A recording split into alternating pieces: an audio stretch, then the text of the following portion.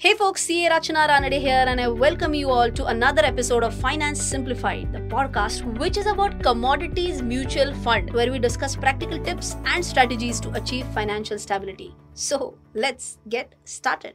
If I were to talk about commodities, they can be classified as agro, energy products, and metals. Examples of agro can be corn, soybean, wheat, etc. Energy products could be crude oil, natural gas, and gasoline. And for metals, it could be something like gold, silver, copper, aluminium, zinc, etc.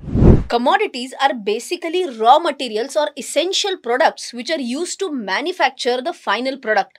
Now, these are an integral part of any manufacturing industry, be it real estate, auto, FMCG, power, cement, and any more. If you were to invest in the stocks of any of these category of industries, it is comparatively simpler to do the analysis, as we can do typical analysis like management performance, balance sheet analysis, debt to equity ratio, and so many more things. But if you were to invest in commodity stocks, then all these parameters may not be enough. We need to look beyond these parameters to take a final decision. The performance of all commodity related stocks is heavily dependent on the price movement of the underlying commodities. So if the commodity is not performing well, typically the prices of commodity related stocks also get beaten down. Well, there could be many economic and geopolitical drivers which impact the price movements in commodities. Let's try and analyze these with the help of few examples. The very first one could be strength and weaknesses of commodities manufacturing nations. For example, Venezuela has oil reserves higher than Saudi Arabia.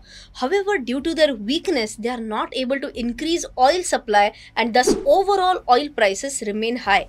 The second one could be diplomatic relations between commodity producing and commodity consuming countries. For example, Australia cut coal supplies after tensions increased in their relationships with China.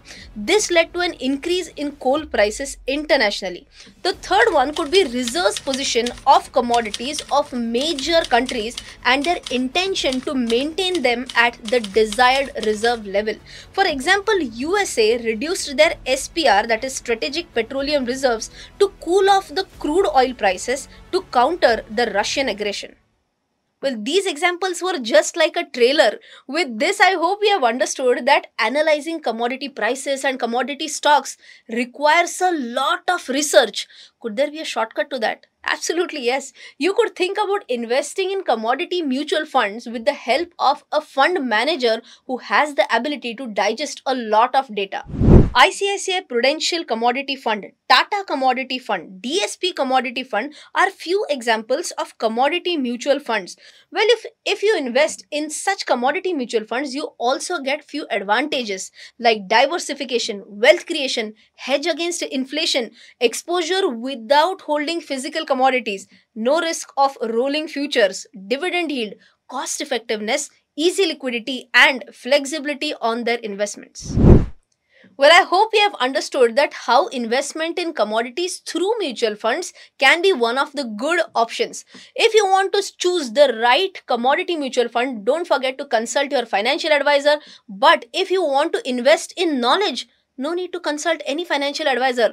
Just hit the like button and hit the subscribe button. Thank you for joining us on this episode of Finance Simplified, where we try to understand how to choose an investment strategy. I hope you enjoyed listening to this podcast and also found some value in it. If you did, don't forget to share this podcast with your friends. Till then, take care. Jai Hind.